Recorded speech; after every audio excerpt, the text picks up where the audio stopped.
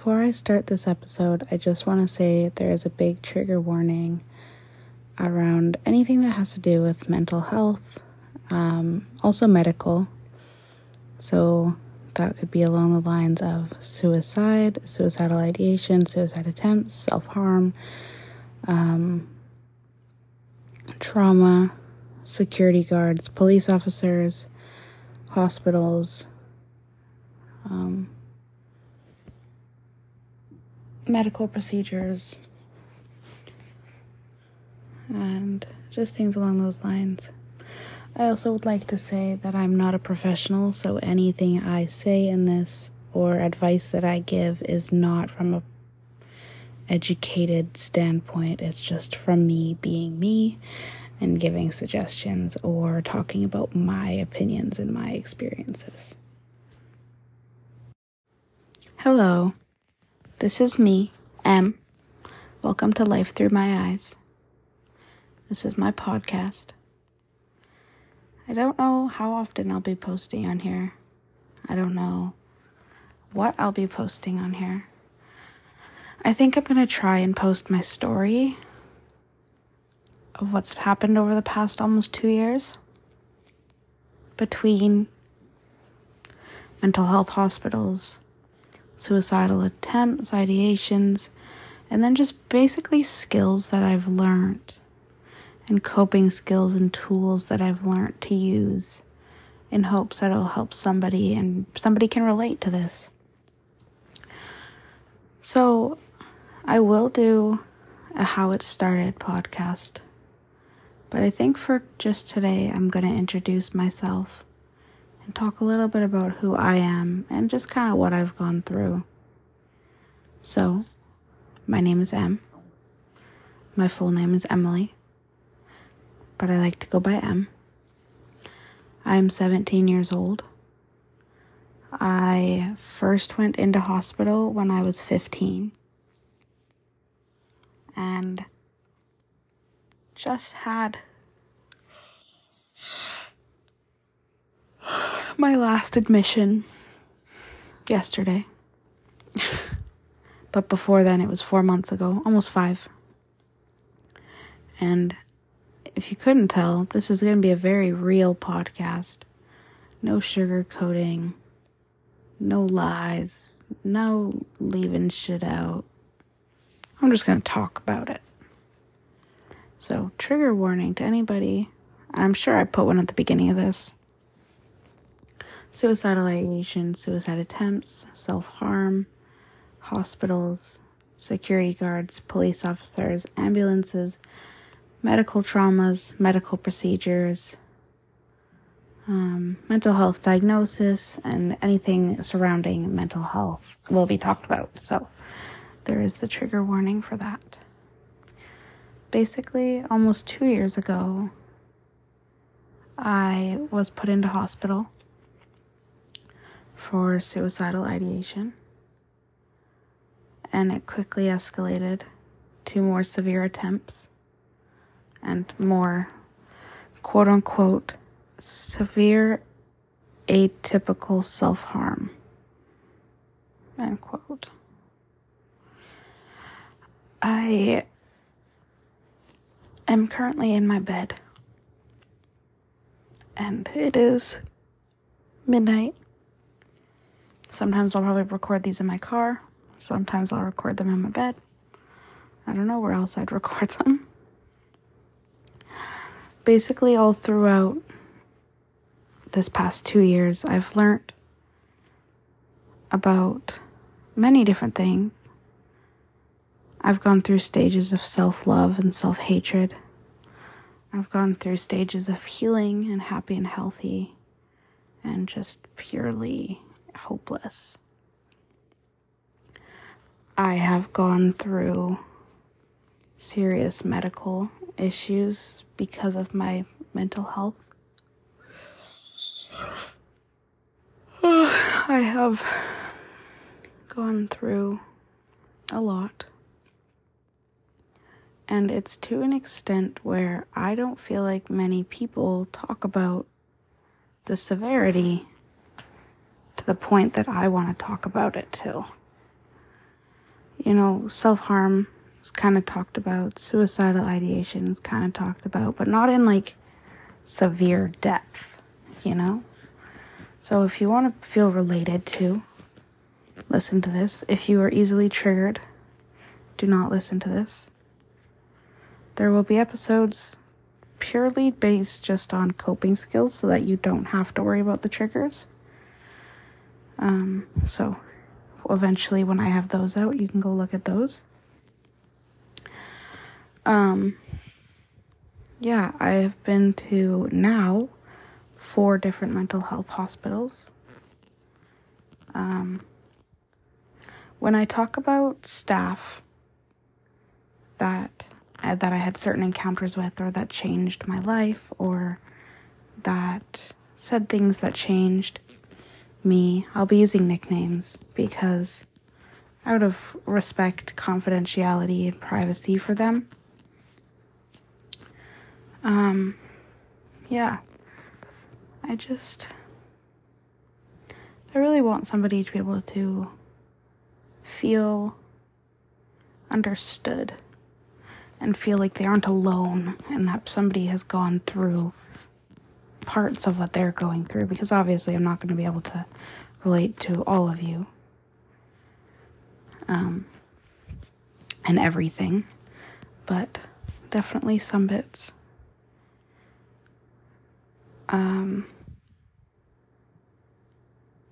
Yeah, so basically I've had a lot of trauma throughout my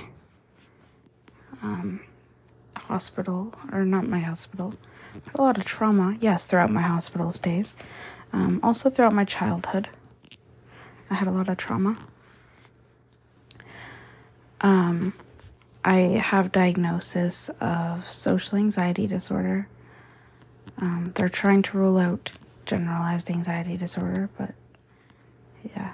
I have BPD traits, borderline personality disorder traits. I have complex post-traumatic stress disorder.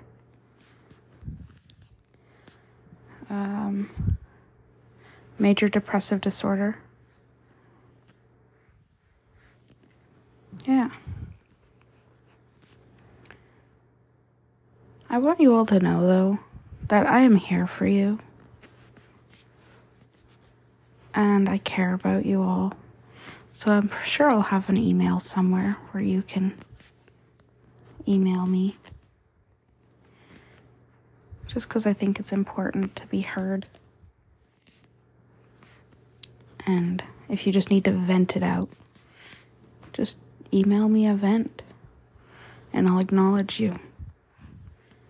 Let me know if you need advice or something. I'm not a professional, obviously.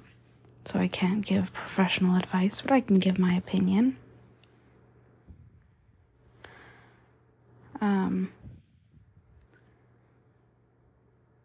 I had a 10-month-long admission to a hospital between 2 different hospitals. I was in one for 2 months and then transferred to another for 8.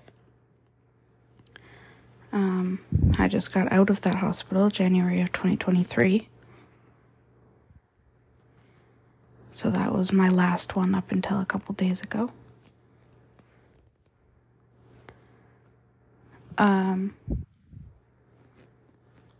When someone feels hopeless,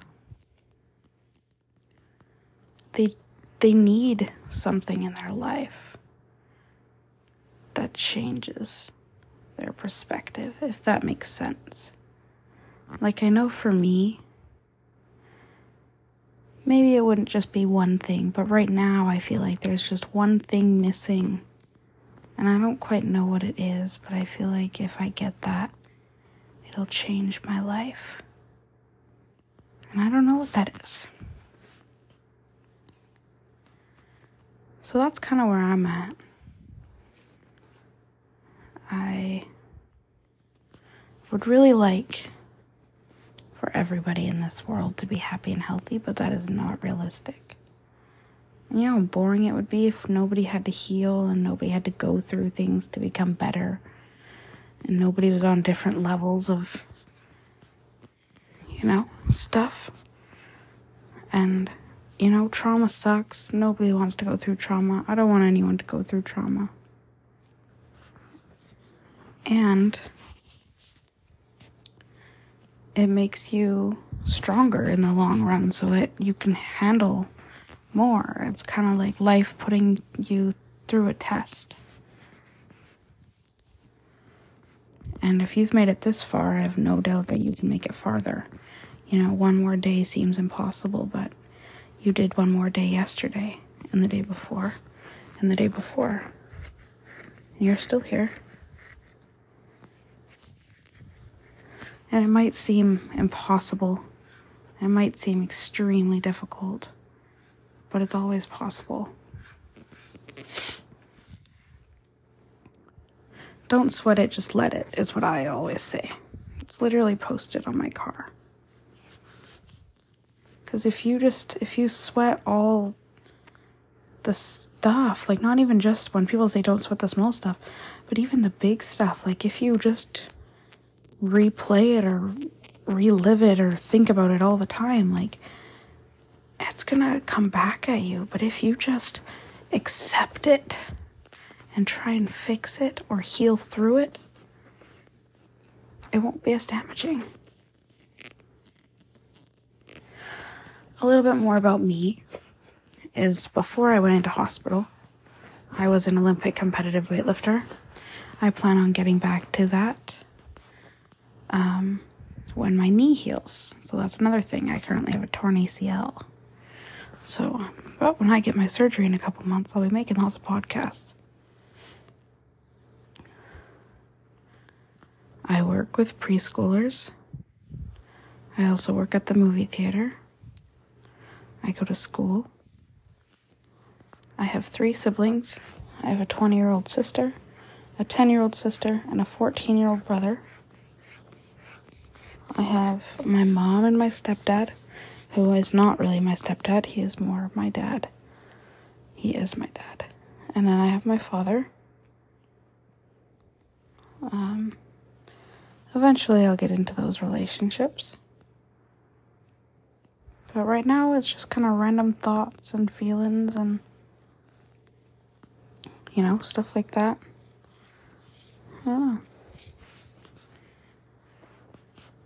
This episode's probably going to be short just because it is an introduction. But my other ones will be longer. Because when I get into a topic, I get really into a topic. So, yeah. I just went shopping today. I bought some new summer shirts because it is June. And some shorts and some new shoes.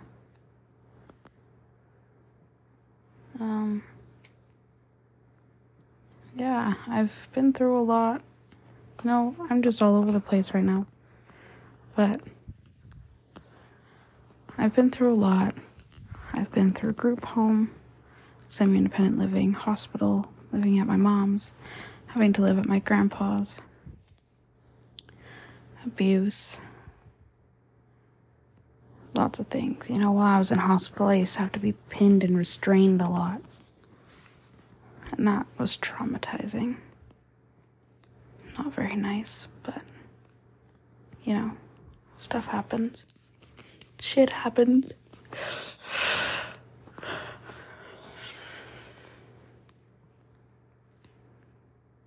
The people I met in hospital were amazing, though. Most of them. Lots of them changed my life. Like, if I could just name a couple off the top of my head. Chaos, Patty, Beatrice, Nickelodeon, my OT. I'll have to figure out a nickname for her. Dr. Gigi, Cantaloupe, Wazowski, Gen Pop. So many people. The social worker. So many people. And I'm so forever grateful for them. Forever and ever.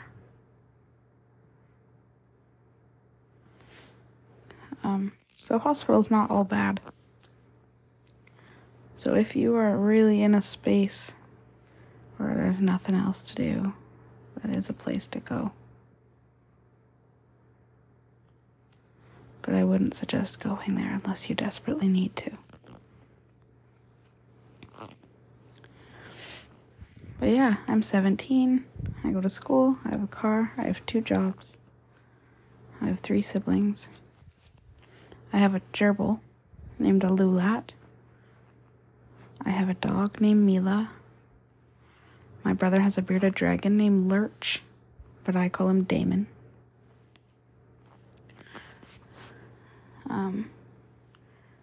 And yeah, I think that might be all for today.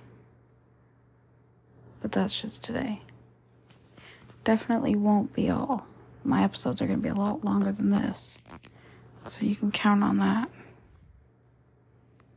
So, yeah. Thanks for listening to my podcast. To whoever's listening.